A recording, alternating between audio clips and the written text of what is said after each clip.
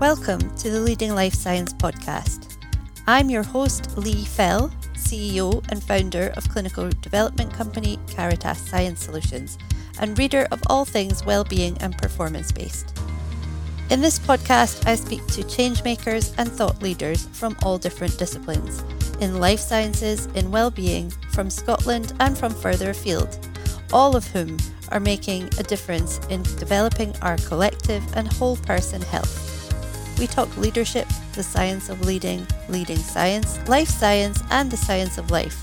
Whether your interests are pharmaceuticals, complementary therapies, sports, nutrition, or simply taking charge of your own health, we talk about it all and introduce you to some of the most innovative and groundbreaking minds in our community. This podcast should not be taken as medical advice. For anyone seeking treatment, therapies, or interested in participating in clinical trials, always speak to your doctor, GP, or primary physician in the first instance, and they will be able to direct you to appropriate resources. Welcome to our World Cup special episode. While things are heating up over in France, I'm delighted to be joined today by the lovely Rosanna Innes and Megan Gaffney of School of Hard Knocks. Welcome to the podcast, both of you. Thank you. Thank you. I was fortunate to meet Rosa and Megan at an International Women's Day event just over a year ago, and I was blown away by the work that you guys do. So I'll leave you to tell us a bit more about that in due course. But first of all, Rosa, would you like to introduce yourself, your background, and how you came to be at School of Hard Knocks? Sure. So, Rosa Innes. I'm from Fife, but live here in Edinburgh where our office is. So I'm the director for Scotland for School of Hard Knocks. I've kind of always worked for charities, but saw this job going, which was to launch the charity School of Hard Knocks in Scotland. We had been working in England and Wales before, and I took that job, and here we are, kind of 6.5 years later. I'm Megan Gaffney, and I work in operations at School of Hard Knocks. I work across the whole charity, so Scotland, England and Wales. I got involved, I actually came on board as a coach. I worked on one of the adults programmes, and a couple of years later transferred into this role. I've got quite a big background in rugby. I've actually not long retired from playing internationally for Scotland. Wow. So you've just retired earlier this year, but I believe you've just been away playing with Barbarians. Is that right, in South Africa? Yeah. How was that? It was brilliant. So my last game for Scotland was last year at the World Cup in New Zealand, which was a really good place for me to finish. Scotland hadn't been at a World Cup in 12 years, so my whole career was kind of building up to that point.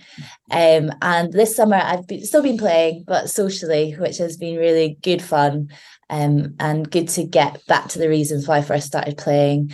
And to go away with Barbarians for 2 weeks was so exciting, and I loved every minute of it. We were lucky we got to go to Cape Town and then Ireland and play 2 really good games of rugby. And I met the most amazing people who I wouldn't have had the opportunity to otherwise.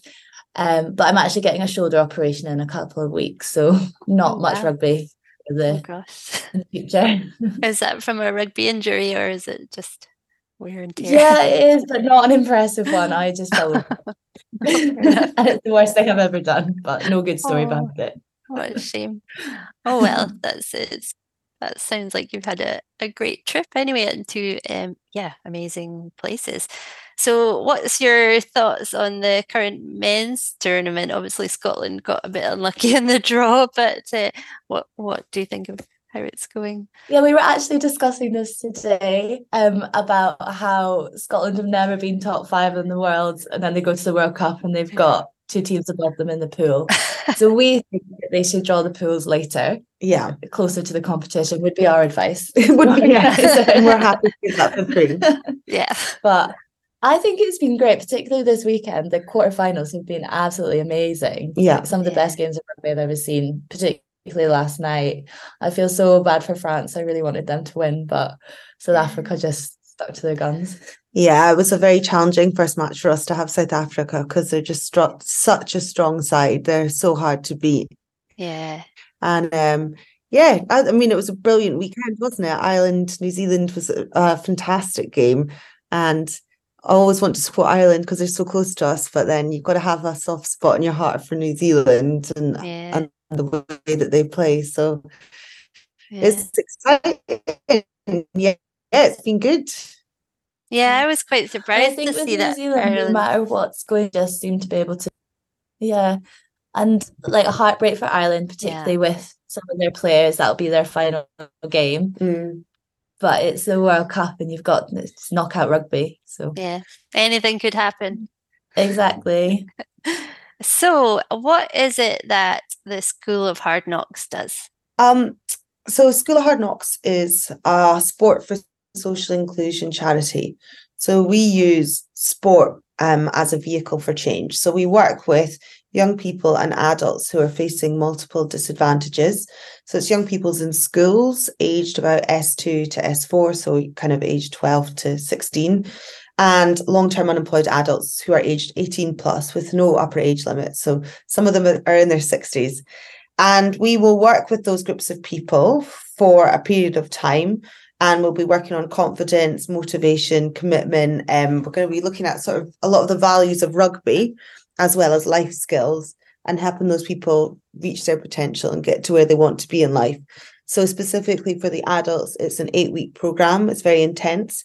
They'll come to us for 2 full days a week. We'll feed them and we'll water them and we'll give them their bus passes and we will give them kit to play in. And we'll spend half of the day doing kind of what we call indoor classroom sessions, which tend not to be like a classic classroom with a teacher at the front. They're very interactive. We know that most of our learners don't learn in the traditional way, but helping them to kind of build on their confidence, self-esteem, motivation, helping them set goals for themselves and work out small steps to achieving them. So we're really hoping to get people feeling better about themselves and into a positive destination like work, volunteering, or further education. So it's whatever the goal is that we set with those people. But certainly they are more able to kind of engage with and enjoy life better at the end of it. With our schools, it's an entire year that we work with each group for, sometimes up to 3 years.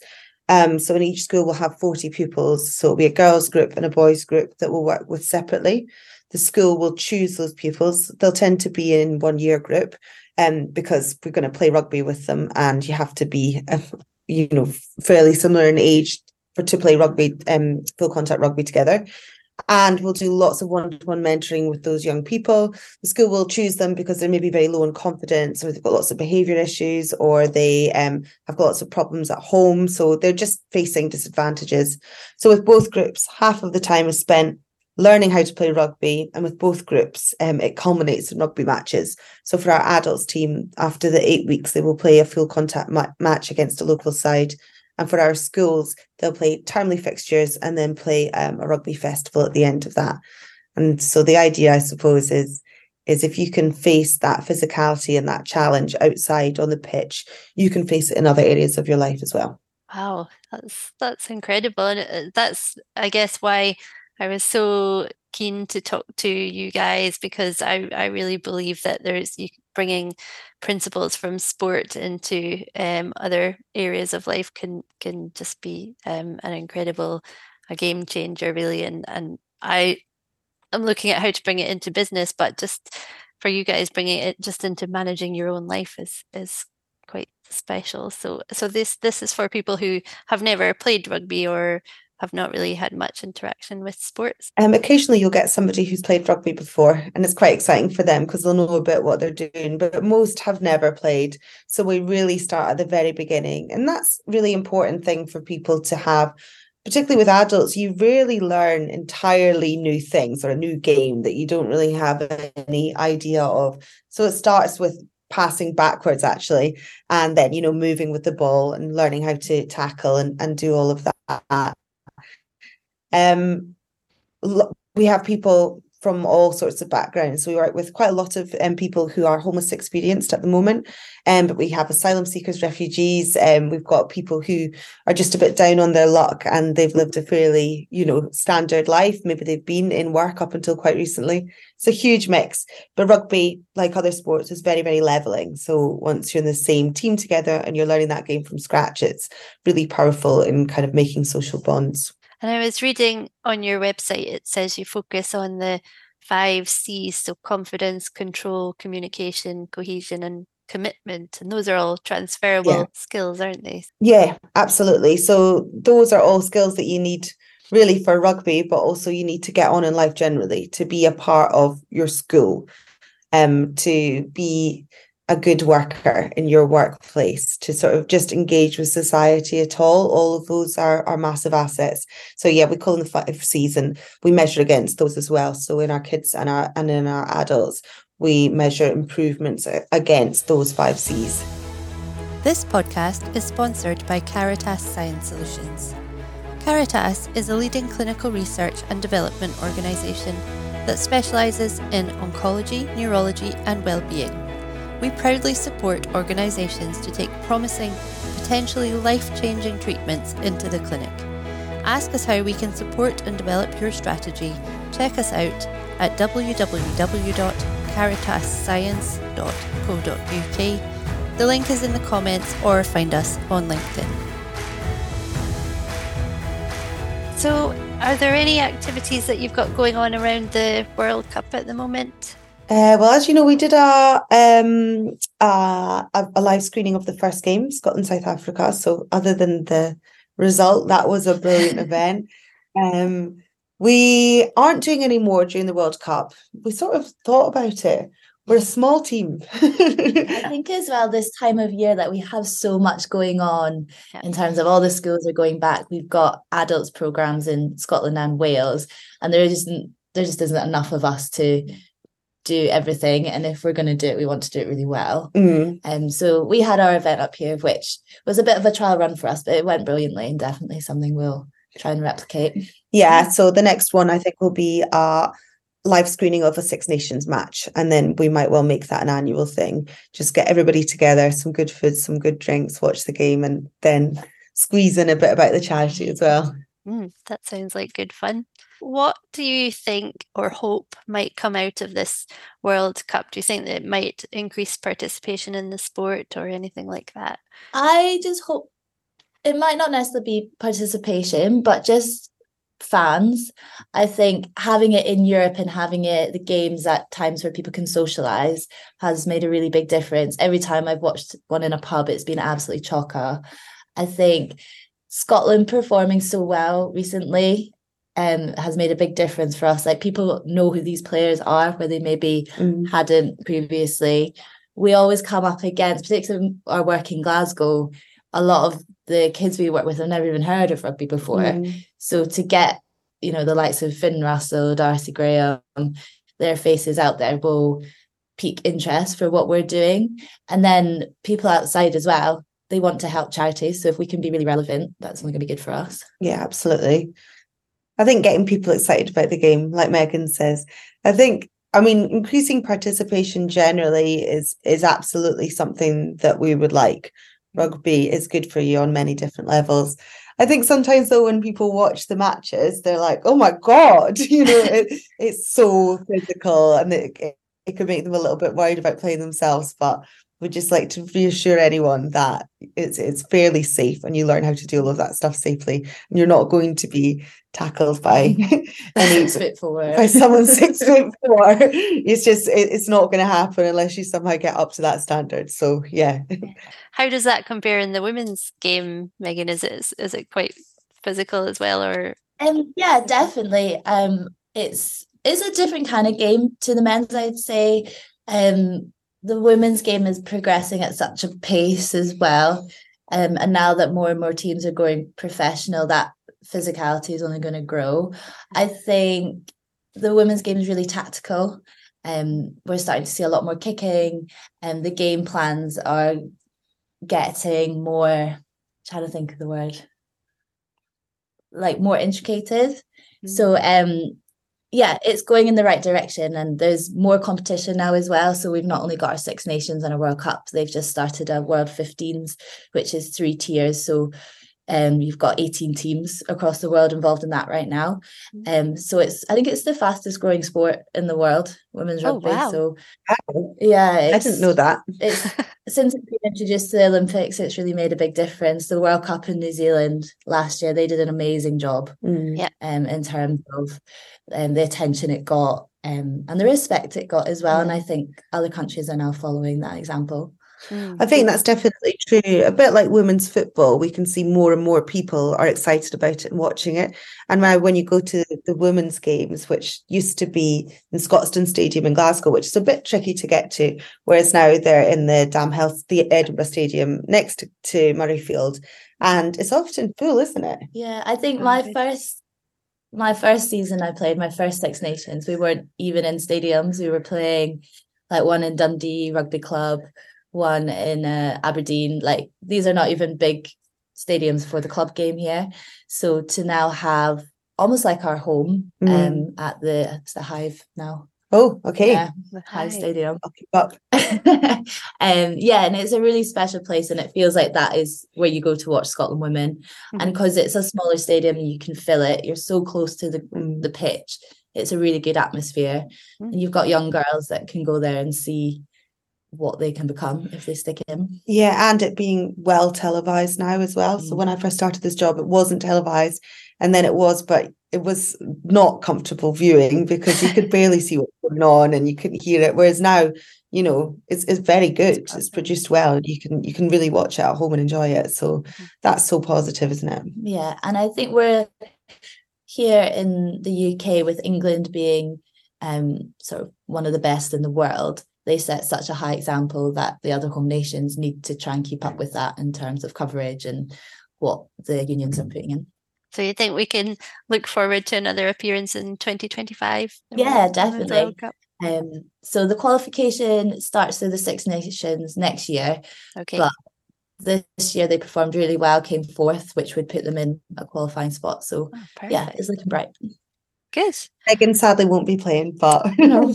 But we'll still care. We'll go and watch it. Yeah, perfect. We'll definitely go. Yeah, great. Okay, so what is one key message you would like people to take away from today?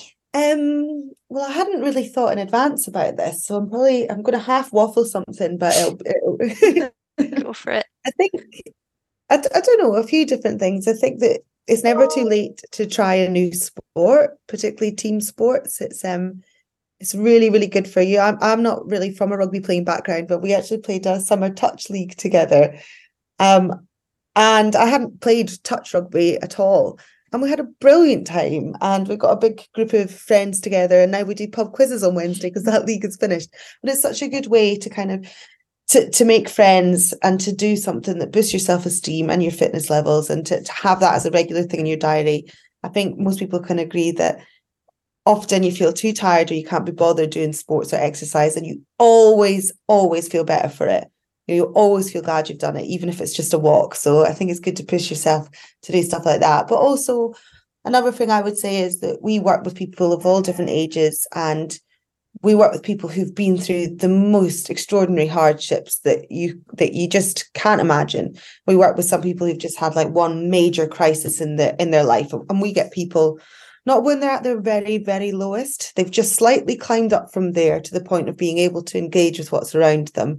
And then we take them up to kind of engaging in a more sort of standard way, I suppose. I hadn't really thought about how to say that. Can you word that better? No. Oh, that makes sense. So maybe, for example, some people are well, but a lot of people we work with are just in recovery for substance issues, for addiction issues, or people who have just sort of started engaging after very bad mental illness, and they're sort of now looking at how they can kind of get themselves a bit better socially. And it's amazing how much better people can get. And often it's doing things that scare you or seem impossibly hard. But once you get going at it, you realise, wow, I am actually capable of more.